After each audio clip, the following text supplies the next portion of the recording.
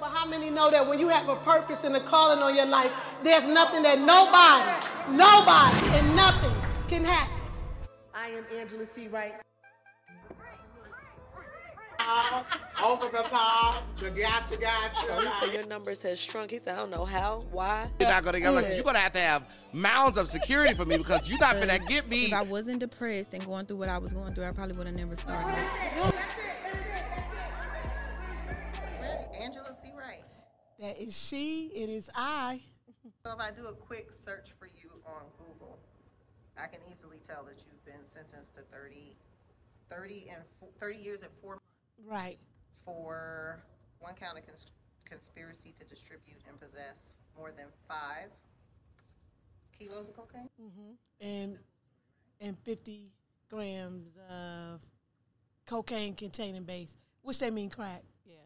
But I didn't have any crack, so the jury ended up finding me guilty of 5 kilos or more. That's how the tables go. So the guidelines go 0 to 5, 5 to 15, 15 to 50, and 50 or more. So I was found guilty of the 50 or more. In that sentencing, they charged me with 154 kilos. Wow. But it's a nonviolent crime.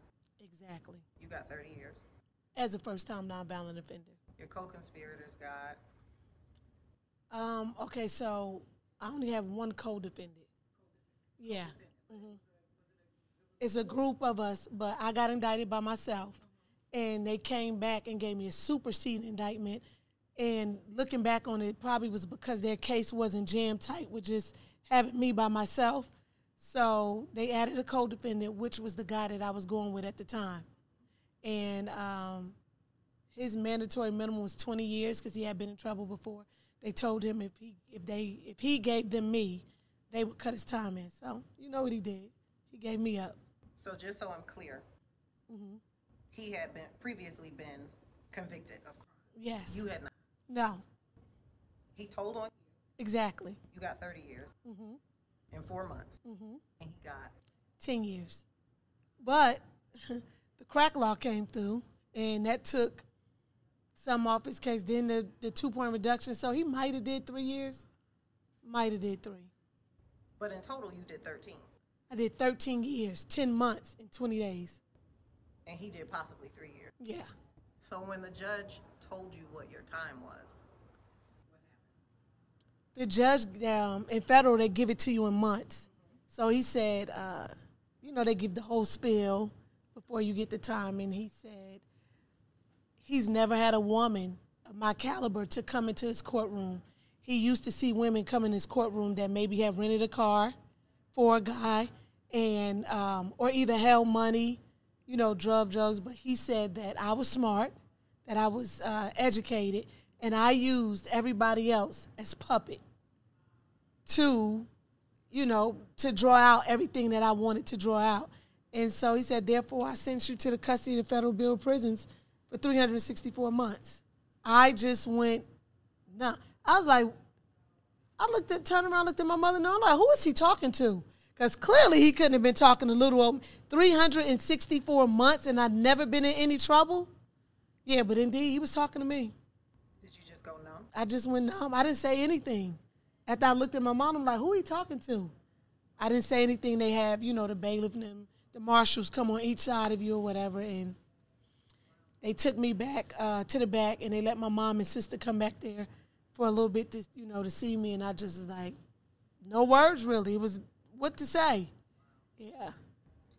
In your book, Pit to Palace Mentality, in the first chapter you talked about taking accountability. Accepting responsibility. Accepting responsibility. How do you accept responsibility and take accountability for something that was so unfairly judged? Because I had to get to that point. And it took me probably about 8 years because those first couple years I shift the blame on everybody else, on, the ex-boyfriend that told on me, on the friends that told on me. I mean, they even had subpoenaed my housekeeper to court and, just everybody else, except for I had to come to grips. If I wasn't doing anything illegal, there wouldn't have been anything for anybody to tell. Yeah, so that's how I came to grips with it. Like, Shay, you played a part. You just mad you got caught. Yeah. Let me ask you this. Were you angry with God at all? Was there ever a moment where you felt like he had abandoned you? Oh, absolutely. Absolutely. I wasn't angry with God when I got the time because I got the time and it knocked me down for about 3 days, you know. But then I just told myself, oh, you'll get out of this. You'll go home. And at that time, I was still operating in self and not really into my higher being. So I was still thinking like money, the appeal lawyer, I'll win my appeal, something like that had happened, but the appeal came, I lost it. 2255 came, I lost it. So now it's like you're stuck with this reality like, wait a minute. Girl, you really got 30 years. You know, and the first 17 months in prison, I feel like I slept. I worked at Unicorn, which back then people don't notice, and I think this is funny. Remember 411 operators? Mm-hmm. When you called 411 assistant, that was us in prison.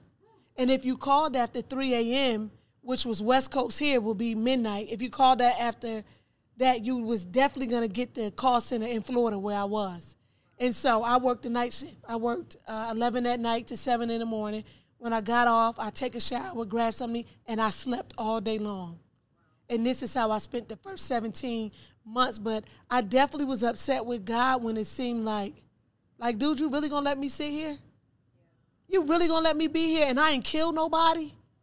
I mean, I helped everybody out when I did have money, you know? But now that I can look back, I can say it was things that I had to go through. It was things that had to be broken off of me that were in my heart and wasn't on the surface. Okay, so what? You good to people. So what? You got a good heart. But what about that nasty attitude? What about the bitterness? What about the grudge you holding against the dude who testified against you? Those are all things that we tend to overlook. But God knows best. Yeah, but I definitely was upset with him. And oh, God, when my clemency got denied the second time, I really was upset. Can we dive into that? Of course we can. So that was during the Obama administration. First of all, I've always been the girl that looks crazy to everybody else. I've always been that girl. Before prison, I've just been that girl because I've always had that. I've just always had a huge imagination. And I've always dreamed big. I've always believed, like, whatever I wanted to do, I was going to do it. I remember being, like, a little girl, and I'd be like, oh, I'm going to be on TV one day. I just didn't know TV was going to be my case, you know? But I believed that big, and even in church, I was the little girl that they called on to present the money to the guest pastors, to get up and say this because I had a big voice, and I just wasn't a shy person. So before it became a thing for clemency, you know, I'm pretty much educated, so I know there's a process. So I was filing for clemency when people didn't even understand what it was. And they'd be like, oh, you ain't did enough time. You're crazy. The president ain't going to let you out of prison. You know, but, hey, I didn't let it bother me. I wrote the Senate, more than one, the entire Senate. Do you know how many stamps that is? I used to trade food for stamps. Give me a book of stamps because we had a limit of 3 books of stamps a week. I would trade food and tell them, like, oh, get your stamps for me this week. I give you, what you want. Or I have my mom put the money on your books. Because, you know, I had to write 120 on the Democratic, you know, and the Republican. And I would go to mail, to send out to the mail. You got to give your mail to the guard. They would think I was insane. And I remember one guard, Mr. Roberts, he's like, you still wasting your money writing them people? I wrote everybody. I wrote Obama so much, the people in the mailroom should just tell him, answer this girl letter. Because every Sunday, that's what I did. I sat down and wrote President Obama, you know. And so when the Clemency Initiative came down, this was when they created, not the first time, the second time. And it was a criteria. And it was 5 things in that criteria. I fit them. Yeah. The number 1 was you had to have already done 10 years. I did 10 years. Couldn't be a violent offense. What else was on there? Couldn't be part of a gang. I can't remember the other one, but those I remember specifically. And in my mind, I'm like, oh, yeah, I got this. I'm going home. I'm going home. The night he came into office, I quit my job at Unicorn. I was like, oh, I'm done. My president black. I'm going home. They was like, well, I said, I'm not going to get back on that phone. I'm going home. I'm done. You know, so I quit and everything. Girl, got denied in 12. Then I got denied in 14. And that final straw came in 16. And that was a hard pill to swallow because, like I said, it was an initiative. And it was people who didn't believe. And it was this one girl, her name was Kristen Reed. I hope she sees this too. She was mopping one day. And I was like, Kristen, you're not going to fill out for clemency? Like, hey, this never happened in the history of the Bureau of Prisons. And she was like, no, I'm not going to do it. I haven't done 10 years. I was like, it doesn't matter. Just still try. You never know. You might get it. You get what I'm saying? I'm like, she had 20 years. I was like, you never been in trouble. You know, it's a drug case. You don't have any violence. So she's like, well, I don't know what to do. I was like, go back there to the case manager. Tell him to print the application out for you. I'll help you. She got it. She brought it in there. I said, this is what you do. Here go my application. Copy it. Take my son's name out. Add yours. Take my family name out. Add yours. I was like, and then that's it. I said, you're going to send a copy to the president. You're going to send a copy to the prosecutor's office and, another copy or whatever. And she's like, okay. She filled it out. And we end up going separate ways because they started sending us to camp. So I was at camp. And the list started to come out like every week. And this was the last week before Obama was leaving. And I just knew I was going to be on that list. I got denied. I was on the denial list. And Kristen Reed received clemency. Wow. I cried like a baby. Because I was just like, that's my application. How she get it and I didn't get it? I had no understanding whatsoever. I called my father like, Daddy, like, what's up with your God? Because you said your God was going to get, you said it was, and I was like boohoo crying. He's like, no, we not doing that today. It was a Saturday morning. I'll never forget it. I was in Marietta, Florida at the camp. And I was like, Daddy, I got denied. And he said, can't be. I said, go look it up. It's public information. I'm denied. I was like, and Kristen Reed got it. Was I upset at her? No, because I didn't want nobody in that situation I was in. But I was upset for me because, God, I've done everything that I know to do. I wrote everybody. I've amended my ways. I've done everything that I don't know what else to do. And then how could you let this slap in my face come where this girl get it and she wasn't even going to fill it out, let alone fill, so. That was a really, really, really, really hard pill to swallow while I was there. But, I was happy she got it. And then, on the flip side, 2 weeks later, I received my first reduction, which came from, it was called the 2-point reduction. So it was a change in the sentencing guidelines. And the lady that did that paperwork for me, hey, Miss Pat, she was another person. She was a prisoner. And she filed a motion for me. And I wanted to pay her because, she filed a motion. She was like, oh, just get me a creamer, a coffee, and a sugar. So that had to be all of $8 that I paid her. So here it is. I paid the first lawyer $75,000 cash. My mom took it to him in a brown paper bag.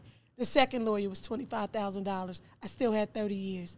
I paid Miss Pat a creamer, a coffee, and a sugar. And I got 8.5 years off my sentence. And yeah, divine intervention. Yeah, so it was like that door closed, but God had already knew, like, I got this coming for you. And when that came, no, I wasn't free immediately, but I could see the light. Yeah, because it had brought me down to 21 years and 10 months. I had already been in 10 years. And then with good time that I did have left, that would have left in the drug program, it would have left like 5 years on my sentence. So I'm like, I could see the light. Yeah, but I didn't give up. Can we talk about your son? Of course. He was 10? He was 10 when I went in. He was about to be 11. I left in February, and he was turning 11 April 12th.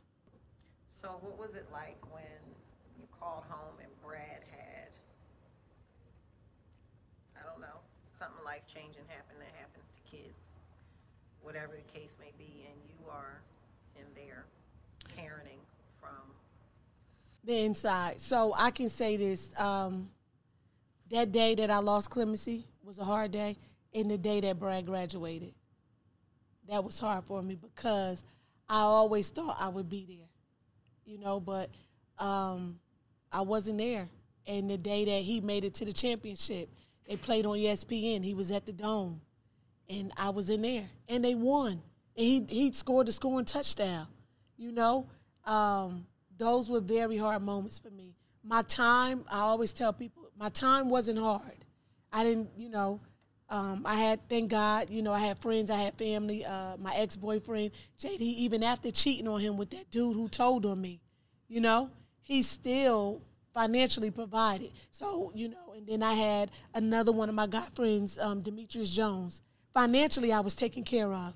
But it was just things like that meant the most, that I couldn't be there for Brad when he was dating, or, when he started having sex. My mom, them not even paying attention, was when he started smoking weed, things like that. And those were the things that tore me down. Those were the things that made me go to bed crying at night, and get up the next morning with a mask on like everything was okay. But it was always Brad that was able to pierce my heart, because everything else, my parents, they grown, they was going to take care of themselves. But it's like the one person that you give life to, how could you abandon them? And that was like a hard pill for me to swallow, You never want to be the person. You always, as a parent, you want to be the person that brings comfort to your child. That's a symbol of love for your child. No one wants to be a disappointment or reminder of abandonment or failure, And even as he's a grown man now, I see that he still struggles with abandonment. Him and his baby mom don't really always see eye to eye. But I know he sticks it out because of his kids. He don't want his kids to feel what he felt with me being gone from him. Yeah. How has it affected the relationship that you two have today? No, not at all. And I thank God for my mom and my sister. He was able to see me all the time. Before there was a video visit, when I first got locked up, my mom and them would come down to Florida on a Friday. They'll stay the whole weekend, get a room, stay. So I got to see them Friday, Saturday, Sunday. As time went on, they started coming every other weekend. When Brad became like a teenager and wanted to do things that kids wanted to do, I didn't feel like it was fair for him to spend his Saturdays. He go to school Monday through Friday. He shouldn't have to come spend his Saturday in a drab visiting room. I didn't allow them to come visit me on holidays. I just felt like they didn't have to do that. No, you don't have to be in here for, So I was able to always see him. I was able to always touch him. And as he got older, I used to just tell him, just come let me lay out my eyes on you. So I tell him, you could go a month, but don't go 2 months. So, long as I seen him, like every 6 weeks as time went on, I was okay. And by then we had video visits, so it was like a FaceTime. But, yeah, I tell him, like, let me lay my eyes on you every now and then. What were you in the hole for 17 months? Girl, the government. The government is so full of you-know-what, it does not make any sense.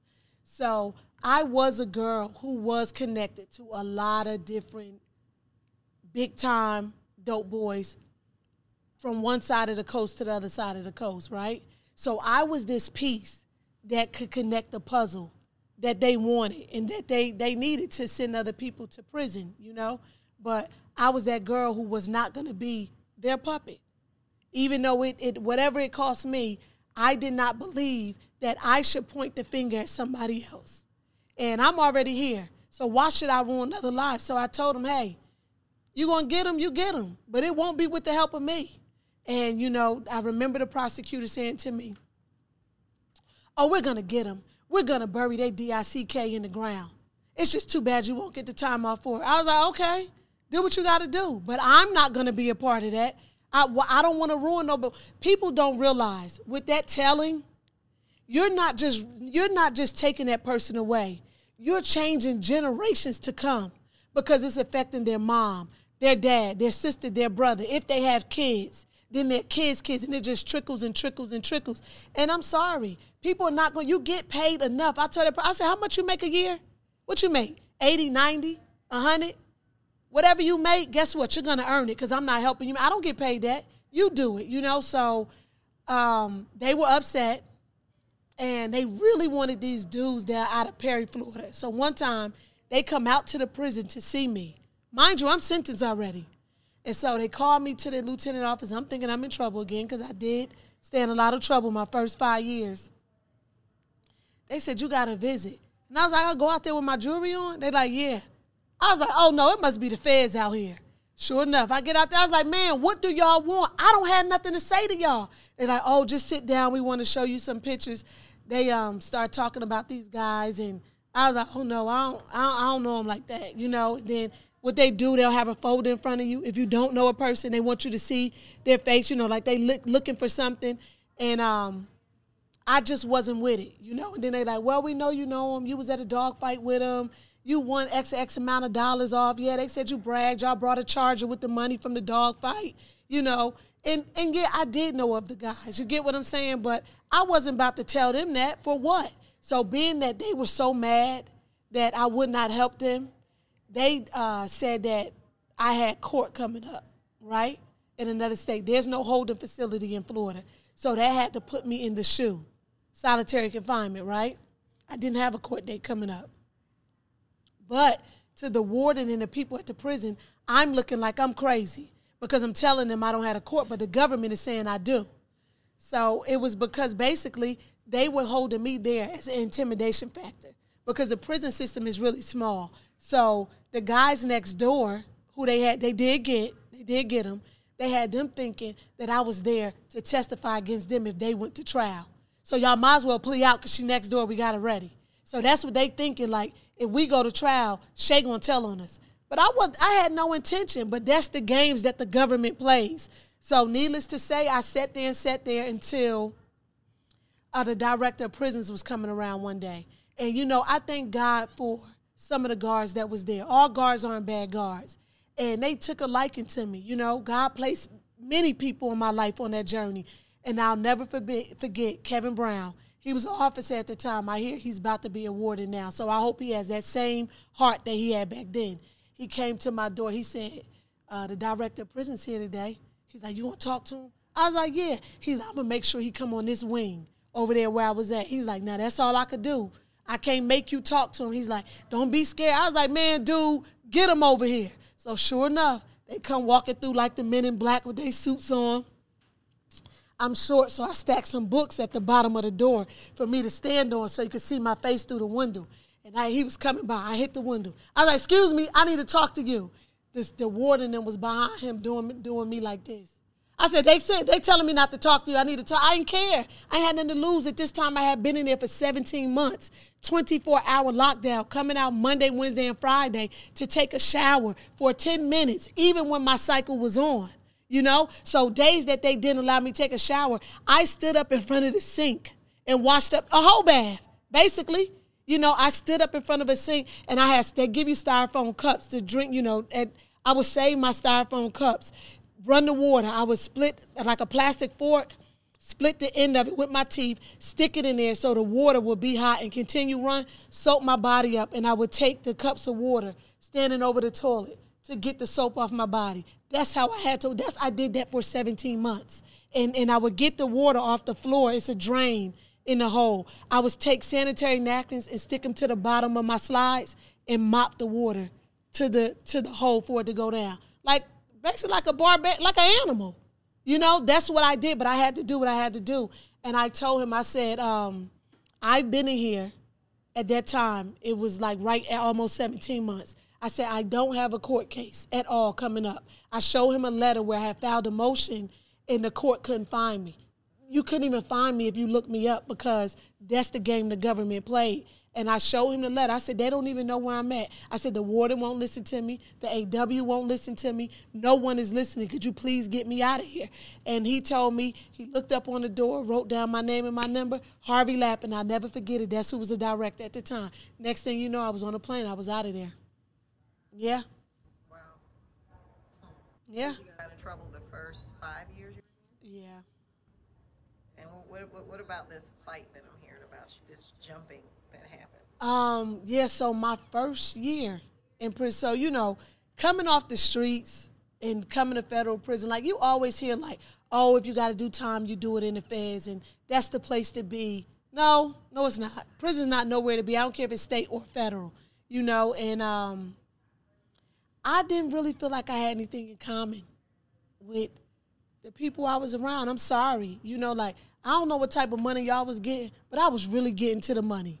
you know, and I didn't want to sit up and trade stories with people, talk about what has been. I just was focused on how I'm going to get out of here. So a lot of people took that as arrogance, and I wouldn't talk to people. You know, I didn't want to talk to y'all. First of all, I got 30 years.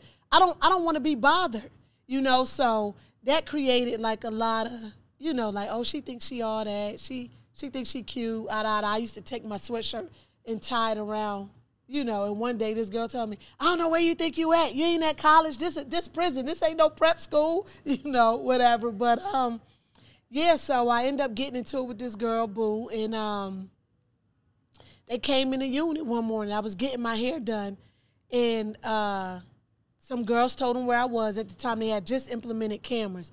So they pulled, you know, like a scully cap. They pulled them over their face to get past the cameras.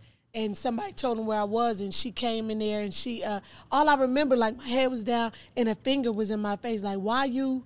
I don't even know what else she was trying to ask me to say, but we had got into it a couple days before. Next thing you know, I was out there cheering. I dog walked her ass, okay? So I think that day when we got into it, I think she thought I was scared of her, you know? And so when her friends seen her on the ground, they didn't have a choice but to jump in to help their friend, you know? But my mother always told me, you get that one. And for every lick that the others give you, you give her two. And I wore her ass out. And I wouldn't hit the ground with her. I just kept her at knee bay, and I wore her ass out. You hear me? And, you know, I started throwing hair curlers, anything that wasn't launched down, you know, like trying to get the other girls like off me or whatever. But yeah, I told them, I said, yeah, y'all came in and pulled a gangster move and left with a gangster ass whooping. They ain't know, baby. Don't let the see in Christ fool you, baby, because it don't stand for coward.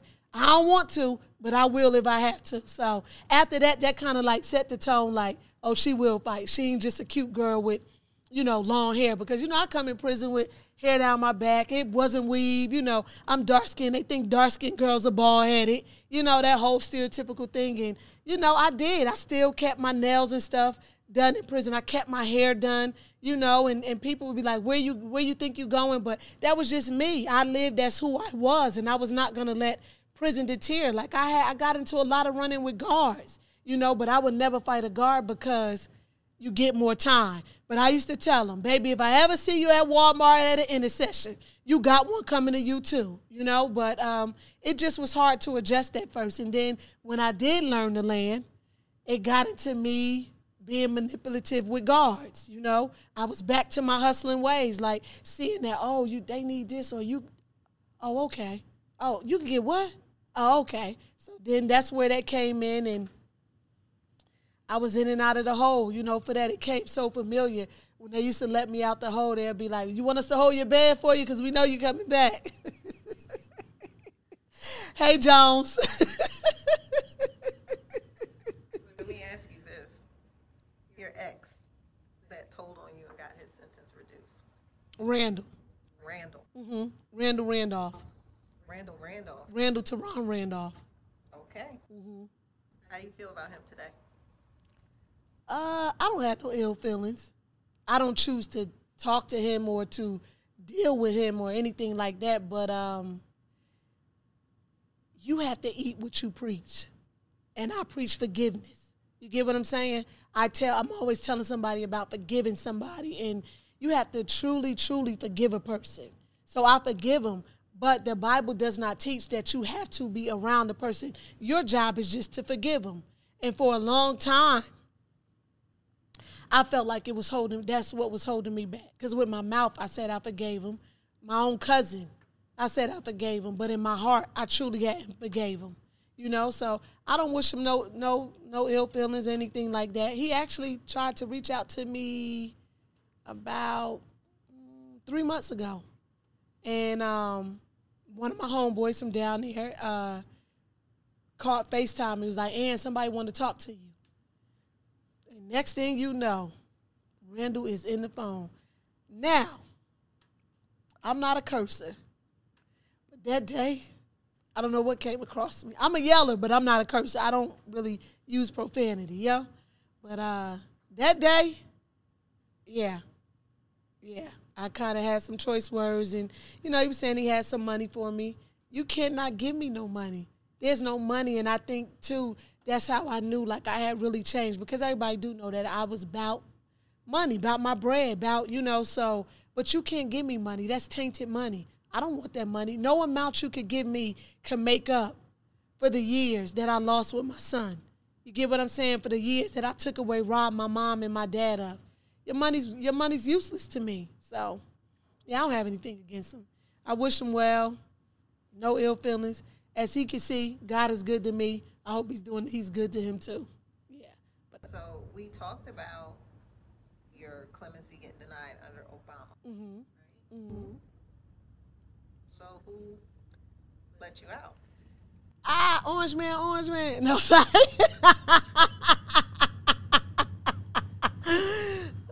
Donald J. Trump. You know that guy that they make those jokes about with the orange tan? I got out because of President Trump, former President Donald Trump. Yeah. So there was an initiative called the First Step Act.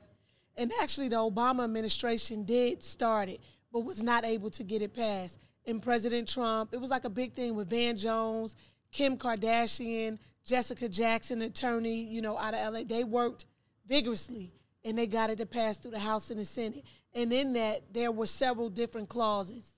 And compassionate release was one of the clauses that he changed. Because before, but compassionate release was just you had to be really sick and dying, or your primary caretaker had to be dying. I mean, like on your deathbed dying. Like the doctor said, there's no more, help. And he changed it and said that it could be like an extraordinary circumstance. So it was a long shot. But shout out to Tommy. We argue that my time was just harsh. And that, all the things that it shows that my prison record doesn't reflect the person that they had on paper. And even if I did deserve to do time, I've served enough time. And my judge, my second judge, because my first judge, his wife ended up getting cancer, and he stepped down off the bench. Yes, I did used to keep up with the judge because it makes the difference. And so I was appointed another judge, Honorable, why do I want to call him? I can't even think of the judge's name. I'm thinking of Richard Smoke, and that's not him. But my second judge, Mr. Honorable Hinkle. And he saw fit. He felt like his comments was that, although I did get in trouble in prison, it was expected. It had been in the beginning. And I showed exemplary. I taught GED to other women. I had the highest rate of graduation with GED when I taught it at Tallahassee. Shout out to Alonzo Harvin, who was my supervisor at the time. He granted it. He gave me compassionate release, and it was immediate release. He signed it December 26th, but I didn't see it I didn't find out until a couple days later. And even though he said it was immediate release, it was during COVID. So he said I had to stay in until the 13th because that gave 14 days for me to quarantine before I came home. So we are talking December 26th of 2021. Mm-hmm. No. 20. He signed it 20. I came home 21. Mm-hmm. I came home January 13th. That's not that long ago. Yeah, a lot of people say that. During that time, you have a podcast, you wrote a book. I did a T-shirt line. Yeah. Do you understand that's what makes your story inspiring? I mean, to me, it's just what I said I was gonna do. So to me, it's like the way I'm wired. And then I also told God, I didn't make that baby promise. God, if you get me out of this, I'd never do anything again. No, I never said that, but I knew I'd never sell drugs again. But I did say, God, when you deliver me, I'll tell everybody it was you. And as for as many lives as I ruined selling drugs, I'm going to do my best to heal through inspiration in my story. So to me, it's what I'm supposed to be doing. It's me walking in my purpose. This is my destiny. But to others, it does look like, man, can't believe you did it. But it also, people don't see the background work. This all started in prison. The book was wrote in prison. The podcast, I gotta show it. I'm gonna have to tell them. They gotta. If we have to pause or break or whatever, I'm gonna have to get the notebook and show them that in prison on my notebooks was like my vision, and I had cut out a microphone, and it was symbolic of my podcast. And I said, #1 podcast, most amazing woman. You know, those type of things. So all this was birthed while I was there, and I knew when I came home, I just had to hit the ground and running. Everything was, lined up in place. Yes, the podcast has taken a little longer, but I was able to come home, find a great editor for the book, and the money. A lot of people gave me money when I came home, a lot of my homeboys. I didn't go buy a bunch of name brand clothes and everything because, mind you, I came home to nothing. No panties, no bras, no socks, no T-shirt. I brought the things that I needed. And, my friends, my homegirls, they, gave me bags and stuff. And, they brought me shoes and that type of thing, name brand stuff, because everybody know I do like to dress. But I took that money to get the book published and start the T-shirt line and have the book released and everything. And now we're here with the podcast. So what's next for you? Where are you going from here? From here, we're going to be the #1 inspirational podcast in the world. And we're going to continue to inspire. That's my whole life purpose, is just to inspire people. Create the daily devotion of Break Free. Break Free is just not a podcast. It's not just, it's a state, a mentality, And it's for not just for people who's been in prison, but for those who walk around in a physical prison every day. We all create prisons for ourselves, whether it's prisons of guilt, prison of rejection, prison of imposter syndrome, or a prison of love, these relationships that we should not be in, or not just with, not a sexual relationship, but even friendships. Some friendships are a prison because you feel bonded to people who you should not be bonded to. And I want to see my story turned into a movie. Yeah, I don't know if that's a short series or how would it play out, but I want to see that happen.